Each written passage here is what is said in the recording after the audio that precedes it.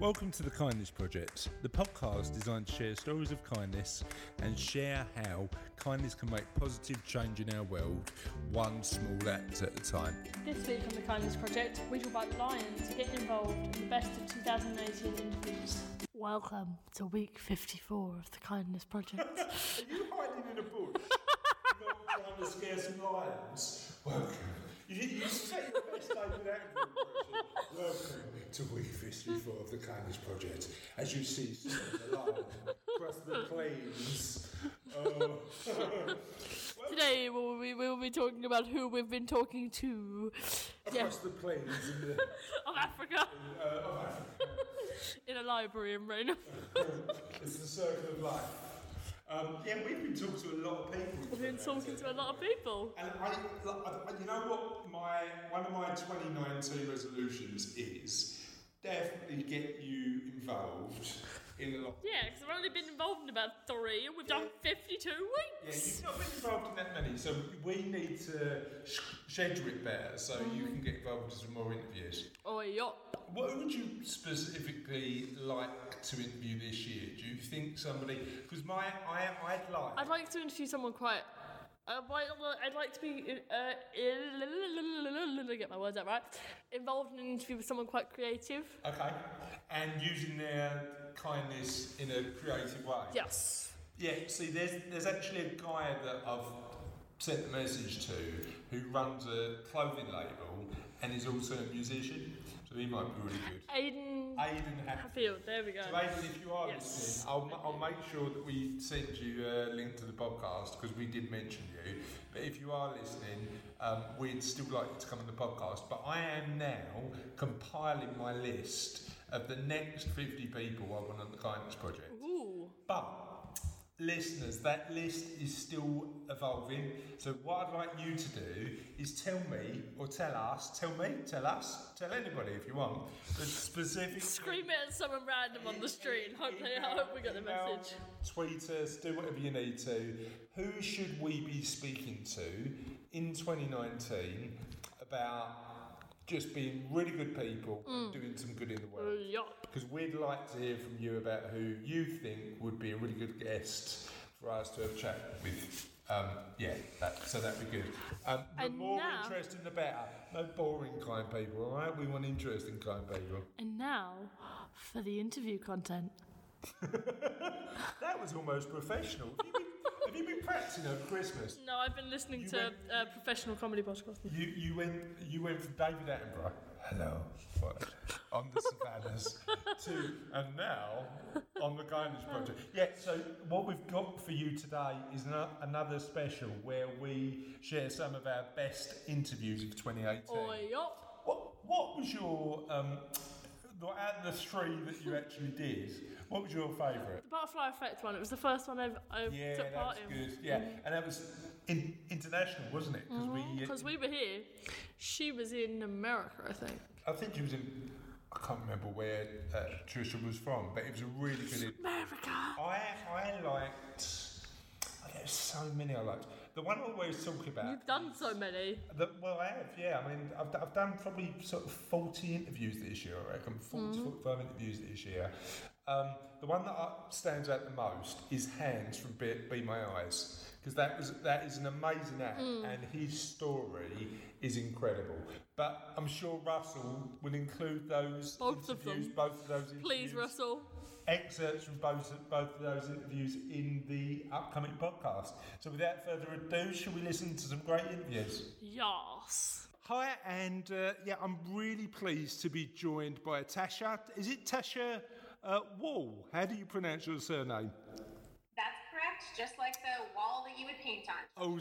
Awesome. So we've got a weird surname because our surname's Dames, but we get letters through the post saying Chris Dreams, Chris Dooms, everything apart from Chris Dames, to be honest. But we also get called Deems. Deems, out loud, yeah, that's right. Highly irritates me. So thanks for agreeing to be interviewed. And this is the first interview. So we've been running the Kindness Project for a little while now, and this is the first interview Charlotte and I have done together. Yeah. So we're really excited about you being the first one. I'm super honored. I absolutely love it. Yeah, cool. You're the first interviewee that has got to meet me. No, not really.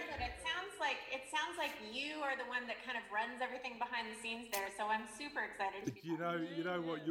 Tasha, you're so right. I'm just the bloke with a voice who turns up and when I'm not here, everything falls apart. everything falls apart. So enough about us, because this is all about you. So can you tell us a little bit about you? Sure. So I run an organization called Butterfly Effect. Okay. That runs on the idea that we can all be the change that we want to see in the world. Okay. And I came up with this idea about 3 years ago. I have 5 teenage boys. How old are they?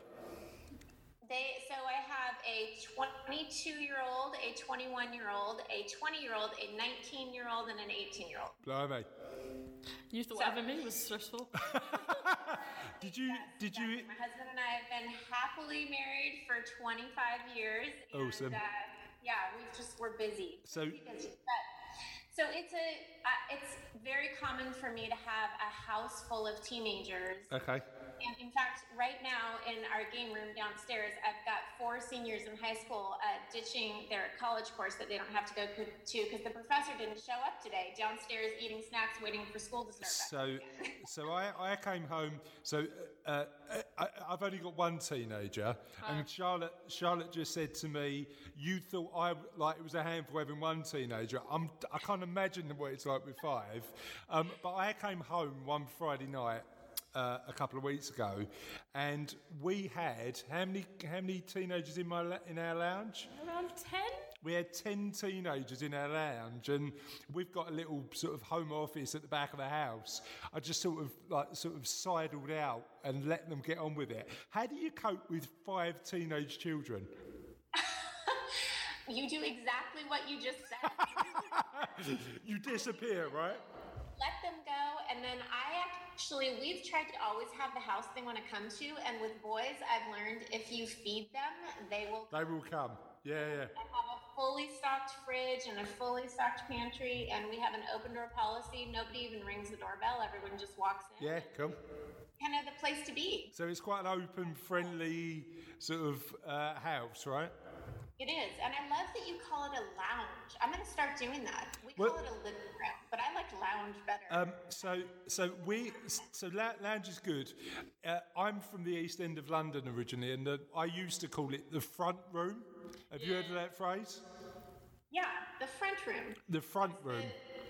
Like where you would greet your guests and they come in, and you're not allowed to do anything but sit quietly, drink tea. Correct? God. Like that? Yeah, not So posh. yeah, not in our house. I mean, there's nothing quiet about our house at all, Tasha. No tea, just hot chocolate and coffee all the way. Too much Downton Abbey. Yeah, exactly. Yeah. The real England, certainly in our house, is not sitting quietly and drinking tea. It's 4 screens at once. So let me explain. So I had this room full of teenagers that we're talking about. Yeah. And in my family, when I was brought up, we were brought up with the concept of tithe, which is giving 10% of what you earn To charity. who needs it more than you. Yeah. And I was talking about tithe, and a couple of the kids were like, "What? I've never even heard that word before." Okay. And I said, "Really, you haven't heard of tithe? Let me think of how I can explain this to you." So I said, if I gave one of you 10 cookies, Yeah. give one of those cookies to someone that didn't have one. And they said, "Oh, well, yeah, I'd for sure do that. I'd share that." I said, "Well, what if it was money? If I gave one of you $10, would you give $1 to someone that didn't have it?" Yeah. They kind of think about that one. They're like, "Yeah, I would give $1." And then I said, "Okay, but $1 isn't really going to do anybody any good. So hypothetically, what if I gave each of you $100, but you had to give it away to somebody else? You needed to figure out where you wanted to give that money away." Yep. And they were kind of intrigued with that concept, and they said, "Well, I don't know. How would I figure out where I would give that money? I've never given money away before." And I said, "Let me ask you 2 questions. What lights you up? So what is so exciting to you that you have to do it? And then what breaks your heart? What is so messed up in the world that you need to fix it?" Okay. If you can answer those 2 questions, you'll know where you would give that money. And then we started talking about the concept of tithe doesn't necessarily have to be 10% of your money, but it could also be 10% of your time. Yeah. So it was this concept of giving back. And that's where the butterfly effect essentially was created. That was the idea in that living room with those kids that day. Okay. Because I kind of got excited about this idea. I'm like, I actually think I want to try this. So I'd heard of geocaching, where you there's clues all over social media to go find this little hidden box that has cash inside of it, but it's sort of a treasure hunt. Yeah. And I wondered if I could do a geocache for charity. So I'm going to post clues online for where I've hidden this symbol, which is a butterfly. And if you find it, I will donate money to charity in your name. Okay. Yeah. And so I gave it a try, and it took off, and I've done thousands of these ever since then, and it eventually turned into street art, and yeah, there we go. So right, the concept is you do a piece of street art in a butterfly, and whoever finds that butterfly then chooses who the money goes to? That's correct. So if it's a butterfly drop, which is a small butterfly, it's about 12 inches by 6 inches. Okay. It's a painted wooden butterfly. So if I was in like Shoreditch or somewhere in London where there's street art, I would... Thanks for the local reference, by the way. I love you picked somewhere in East London in particular. That's good. I've got butterflies there. I love Shoreditch. Yeah, it's very funky, isn't it? So much amazing street art. I'll pop a butterfly up. It's hidden. And then I'll post clues on social media, and I'll say, if you find this butterfly, go get it, take a picture of yourself holding it, and then I will donate. I mean, in the US, it's $250. I would probably do 200 pounds to the charity of your choice. It gets people up off their couch, out on a fun kind of treasure hunt to try and find this, and then they end up getting to do good because of it. That's one version. Love it. The other version are the street art butterflies. So they're these murals that I put up, and they're about, I don't know, 12 feet long by 8 feet high. Okay. And you stand inside the wings. You're the body of the butterfly. Yeah.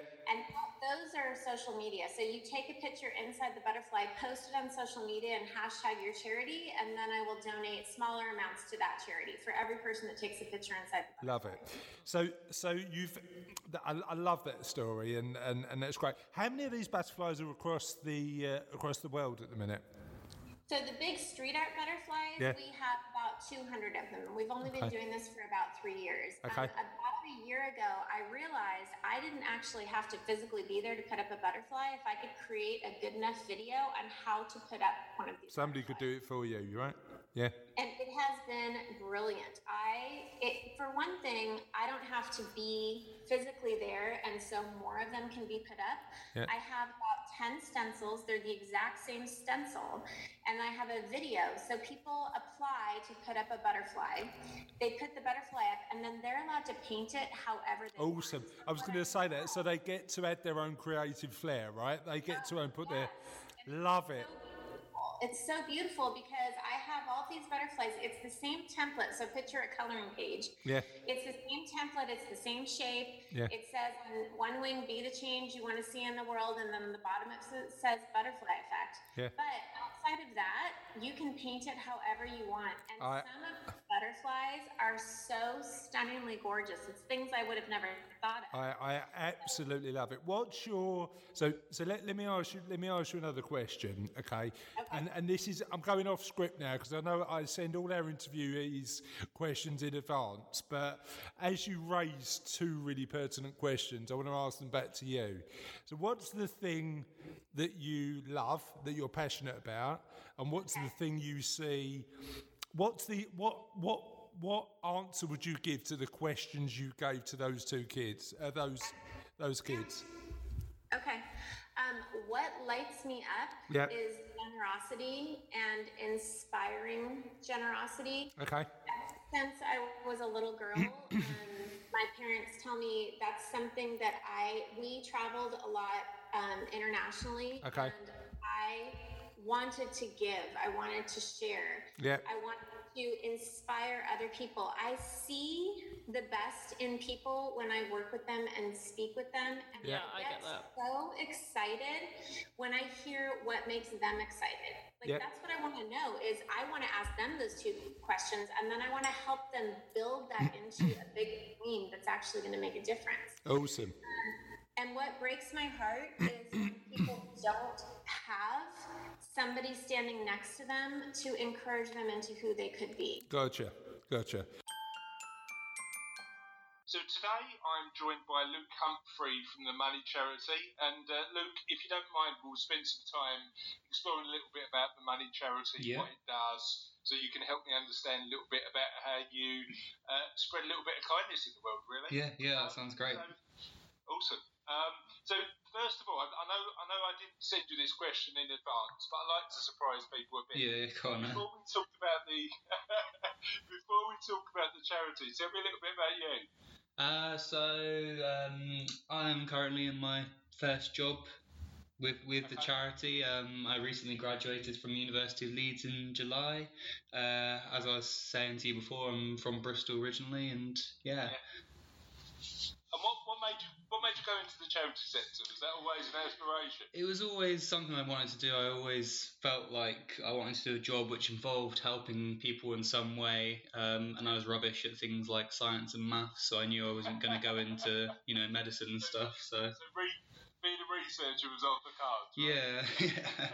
Yeah. So I did a degree in international development. I was just fascinated in the way that other countries in other parts of the world came to be how they are in their position in the world. And when I found the Money Charity, it just seemed so kind of straightforward. I had worked part-time when I was at university and had no idea what tax codes were. I was building up a student debt that I didn't really know much about when I first applied to university, and I'd never received any financial education. I read about the charity, read about the job, and just thought it just makes so much sense. Why is there not more of an emphasis in schools on teaching kids about money management, about the kind of things to do with taxes and insurance and mortgages that are going to come up later in their life? It's kind of really a necessary life skill. Yeah, absolutely. And so when you up to the point where you went to university, you didn't have a shred of financial education, or not really. Only so I had kind of like citizenship lessons in schools where they talk about drugs, sex ed, and possibly talked about money. If they did, I don't remember it. And it would have been one lesson out of the whole year. Absolutely. But yes, I just thought, when I signed up to go to uni, I didn't know that, for example, my student debt would have interest on it. I just wasn't told. Oh, okay. So it's just things like that. You don't if someone doesn't tell you, and unfortunately, I wasn't the most kind of adventurous kid myself, looking at all these things myself, because they just look like really uninteresting financial stuff at the time. It just kind of passes you by until you have to learn it the hard way when you're older. Gotcha. And I think you're right. I think when you get thrown into, even though you might have support of parents or support the people around you, there's certainly a sort of step where you take where sort of the knowledge you've got is not enough to make some of the decisions you need to make. But certainly. So that's great. Thank you for sharing that. Tell me a little bit about the Money Charity and the work you do. Yeah, so like I was saying, the thing that attracted me is just the straightforwardness of the work they do. It just makes so much sense. So we're the UK's financial capability charity.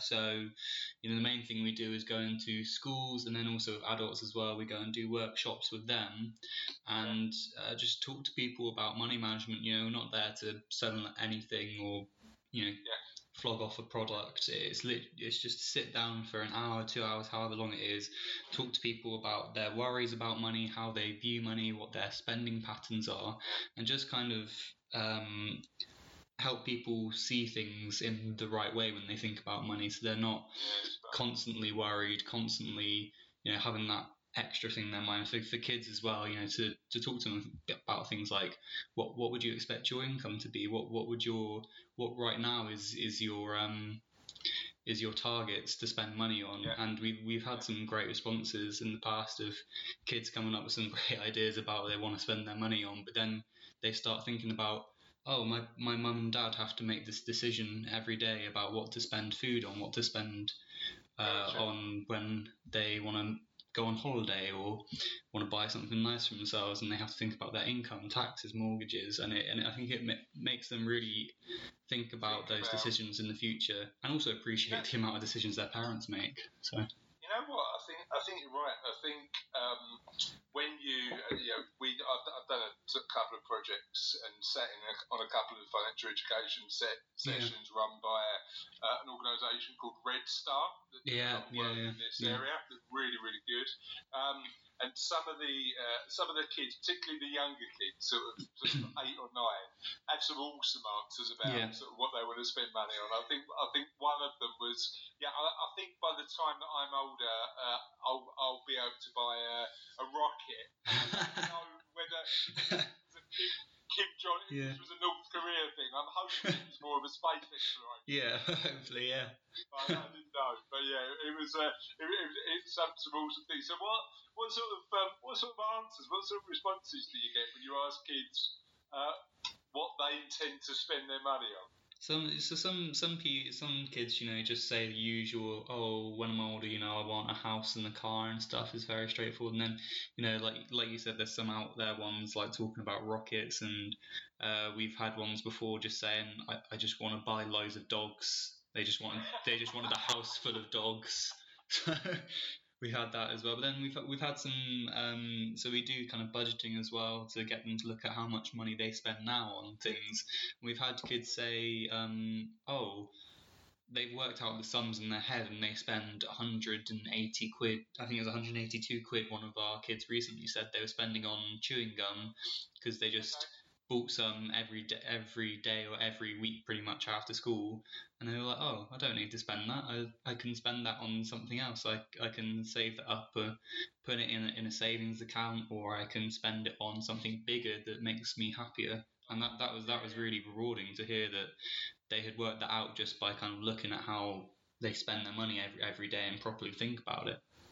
That's quite a chewing gum habit, though, right? I mean, 182 quid a month on chewing gum is quite a lot of Wrigley's or Hubba Bubba or whatever. I haven't had chewing gum for like 20 odd years. No, it's very much a school thing, I think. It is, isn't it? It is. So tell me a story about how your work has had an impact on people's lives. Yeah, so we like I said, that was one kind of case of a kid finding extra money, but we get plenty of adults, not adult workshops. They're people who come along quite often have low incomes and just struggling to get by and need to have some advice, some help, and a different way to look at things. And we've had one woman recently come back to another workshop. She came for a second one, and she said since she came to the first one, she properly sat down, looked at her budget, talked to her family about it, which she'd never done. Talking about money with her family was, a taboo. It was a no-no, basically. And she said since then she's actually started saving up money just where she can find it. She realised that she doesn't have to go into Costa and buy a coffee. She'll just bring in a flask from home. It saves two quid every time she does it. And then so she went on holiday in the end to Swansea, and she was saying it was the first time she's been on holiday to visit family there. She had spending money. That is something that when you're not on much money and you've got a lot of worries, to be able to do that and save that money up and go on a holiday is just so nice. Certainly, I love it. Absolutely love it. And how do adults get involved in the sessions? Do they sign up? Do you advertise it? How does it work? Yeah, so right now we have kind of two areas. We have a space for vulnerable adults. So today, for example, we are working with another charity who help homeless people and people who sleep rough in London So we're going over there to do a workshop on, independent living, how to, do what, kind of get jobs in their situation to be able to kind of break that cycle that they're in, and so other community groups can contact us and say we want a workshop for the people that we help, whether that's homeless people. We've done one recently with young adults with autism, and then we also have workplace workshops as well. So an employer can call up and say. And we're trying to build. If somebody wants to come and just do one without being attached to a community group or a workplace, and that's something we're developing as well over the next few years, I think. You're going to look at building that, but it's all about collaboration, right? You're in a position where you work with other organisations where you're aligned to support the goal of helping people understand money a bit better. Hans, thank you so much for coming on and agreeing to speak to us on the Kindness Project. I really appreciate it. It's my pleasure. Thank you. And I found your app purely by accident, actually, and signed up for as a volunteer. So, as somebody who found it on the Google store, looked at it and thought, you know what a great idea. It's great that I get to speak to you about your inspiration behind it and the story behind it. Just let's open really broadly. Just tell us a little bit about you. My name is Hans Weiberg. I'm from Denmark, and I'm visually impaired. I have a tunnel vision. Okay. And I'm 54 years old. Okay. I have 2 daughters and a wife. Then I more or less by accident became app inventor. I had never dreamed that I could go into. So it was an accidental inventor, right? So that's just a little bit about me. Okay, cool. And how old are the girls? How old are your children? They are 20 and 17, so they are a bit older than yours. Okay, and boys or girls? What have you got? 2 girls. 2 girls. Okay, so you're like me. You're completely outnumbered in your house, right? Yeah. Exactly. And help me understand about your visual impairment. So were you impaired from birth, or was it a gradual thing that sort of? No, I was born with a quite normal vision, and I also had a driver license till I was 25, and I was set out to become a farmer and take over my parents' farm. Okay. But then in the age of 25, I discovered that I had this eye disease where your vision is getting smaller and smaller. Okay. So where normally sighted people have a 180-degree vision. I have now around 5-degree left. So it's a very small area. Yeah. But I can still read the text on my phone. Yeah. And I'm super happy about that. Yeah. And the little sight that I have is helping me a great deal, of course. Okay. And where did the idea for Be My Eyes come up with? You said you became an accidental inventor, which is a phrase I love, by the way. I was at some point I was working as a consultant for the Danish Blind Association. Okay. Visiting blind and low vision people in their home and telling them about new devices and how to cope with things and so on. Okay. Doing that job, I saw that there was a need for this, and I also saw that some of the people I visited, they were using their at that time iPhones to make Skype calls and FaceTime calls with their friends and family when they needed to see something. Yeah, gotcha. And then one of them said, but I always have to call someone. Yeah. And then that's pretty much where I came up with the idea that, we need to make a group of volunteers that he can call. Yeah. And then, but I had no clue how to do it because I'm not a technical person myself. Okay.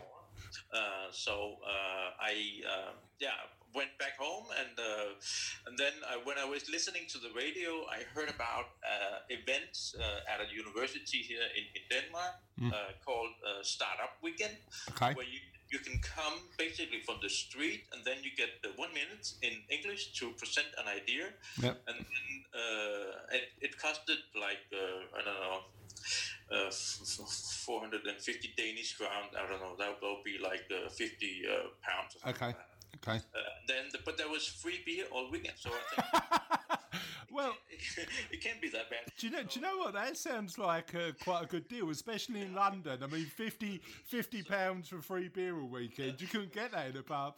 but I can tell you that it was really difficult to find time to drink any beer because it was so exciting and yeah, quite a dynamic event, right? I went there and I got my minute, and 7 other people was thinking that this idea was good, and they joined my team. And then the idea is that you kind of develop the idea over the weekend, and then on Sunday you present it to some judges, and we won the prize for the most innovative idea. Awesome. So we were all fired up about that. So this is a team of coders, right? So people say, Unfortunately, there was no coders on the team because that's really what you need. Yeah. So we're not able to make kind of a prototype. Yeah. But we could kind of make a drawing of the idea and tell people what we needed to get to the steps we had laid out and so on. And what was the next steps? Was it funding? Was it getting some money behind you? Was it? In the beginning, we started out as a non-profit. So we started writing applications for foundations here in Denmark. Yeah. And trying all kinds of things to raise the money needed. And it took a whole year to raise the money. Okay. And then we had $300,000, and that was basically day one in our business, because then we could start hiring people who knew what they were talking about, coding wise and so on. And then start making prototypes and testing and so on. And then we spent almost a year doing that. Okay. And then we were at November 2014, where we could launch the app in the Danish App Store. We didn't tell anyone about it because it was just a matter of scaling up the tests. So I told all my blind friends to sign up and try to use it and give us some top luck, and they did. And we had some extra things that we needed to straighten out. And then in the 15th of January 2015, we could launch internationally. Okay. And that was a tremendous experience for all of us, because we were completely blown away by how many people wanted to join. Gotcha. And also the interest from the press. Within the next 3-4 months, I gave 2, 3, 5 interviews a day. Right. Okay. So it was really amazing, and it was in the beginning. It was mainly tech sites, the Daily Dot and TechCrunch and all kinds of tech sites that you dream about being mentioned in as a young startup. Of course, and then, later on, it was BBC and newspapers and radio stations, and now it is a lot of podcasts and so on. So So from the start, would you have ever dreamed it's taken off the way it's taken off when you walked into that room and paid your £50? I mean, it sounds like an ideal startup story, doesn't it?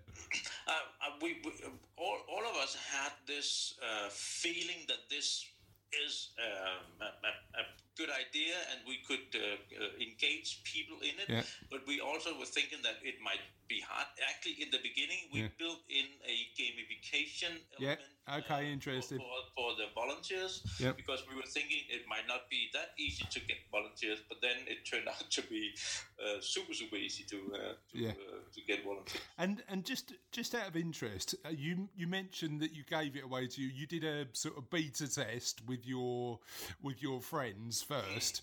What was the most harsh piece of criticism they gave you, and what did you fix? Well, in the beginning, we had all kind of ideas about what the app should be able to do. Okay. But we realized that we needed to make it really simple. Yeah. Also because iPhones among blind people in 2013 were not that common. Okay. And a lot of people were new to this way of using their phone and so on. So we decided to, with this feedback, to make it as simple as possible. Okay. And we ended. We're really proud of that. We ended up with only one button. Yeah. Of course, there's one more where you can go into settings, but basically there's only one button. Yeah. So it's intuitive and simple, right? Pardon? It's intuitive and simple. That was the that was the idea behind it. And also because a lot of those people who are blind are not the youngest ones, so and wanted to make sure that we could kind of reach out to everybody. Yeah, sure. Yeah, you didn't want it to be just for tech savvy individuals. You wanted it to support everybody. And what do most people use Be My Eyes for? Well, the most common use is inside the house. Okay. And it is very much in the kitchen. Okay. Finding out what is in this can or how many minutes this thing needs to be in the microwave. Yeah. Or have I set my oven to what I want it to be on, and also turning on the washing machine. Most people know the usual program that they are using, but sometimes they have some other kind of clothes they want to, if they have a sweater or something, they want to make absolutely sure it's on the right program and the temperature is what it needs. Yeah, gotcha. And we also make a lot of coffee because it's kind of madness. But these days you need a master degree to make a cup of coffee. In the good old days, there was one button and it was either on or off. Yeah. Now, if you want an Americano or a cappuccino. But imagine being blind and meet one of these fancy coffee. Yeah, gotcha. So we do a lot of coffee as well, and also of course computer issues. If you are blind and then you will be using a screen reader that will tell you read out what's on the screen. Yeah. But when you're updating your computer, the screen reader stops talking. Yeah. And then you have no clue what's going on. Gotcha. You need Be My Eye to kind of make sure that everything is working out as it should. And if you need to put in a check mark in some box and something like that. Gotcha. So that was amazing, I hope. Russ, make it amazing, please. We want to keep our reputation. It'd be nice. I mean, what's left of it if it isn't in shambles from the shambolic nonsense? So that's where we are. They are some of the best interviews we've ever done. Mm-hmm. But we've got a massive back catalogue now of people we'd spoken to who are all doing great stuff in the world. Now, every now and again, I listen to the Kindness Project. Oh, I don't. I know you don't, because you don't like the sound of your own voice. No, I don't. But every now and again, I listen to the Kindness Project because some of the people who come on and we interview are frankly pretty inspiring. And every now and again, if I need a bit of inspiration, I jump on. So feel free, listeners, to sort of go through our back catalogue, listen to the ones that you think are going to inspire you, and we'll carry on interviewing good people, talking about what's happening in the world, and just carry on having them chat on the podcast, really. Or you could just listen for the laughs like I do. Listen for the laughs. I'd listen for the laughs. I was trying to make it more meaningful and inspirational. You can just listen to the shambolic nonsense of a dad and his daughter just having a chat. It's entirely up to you. Yeah, we should start a whole new podcast. Shambolic nonsense by Grizz and Charlotte. The daddy-daughter diaries. No, too cheesy. We'll think of it. Anyway, until next time, listeners, hope you have a lovely week, and we'll see you next time. Bye!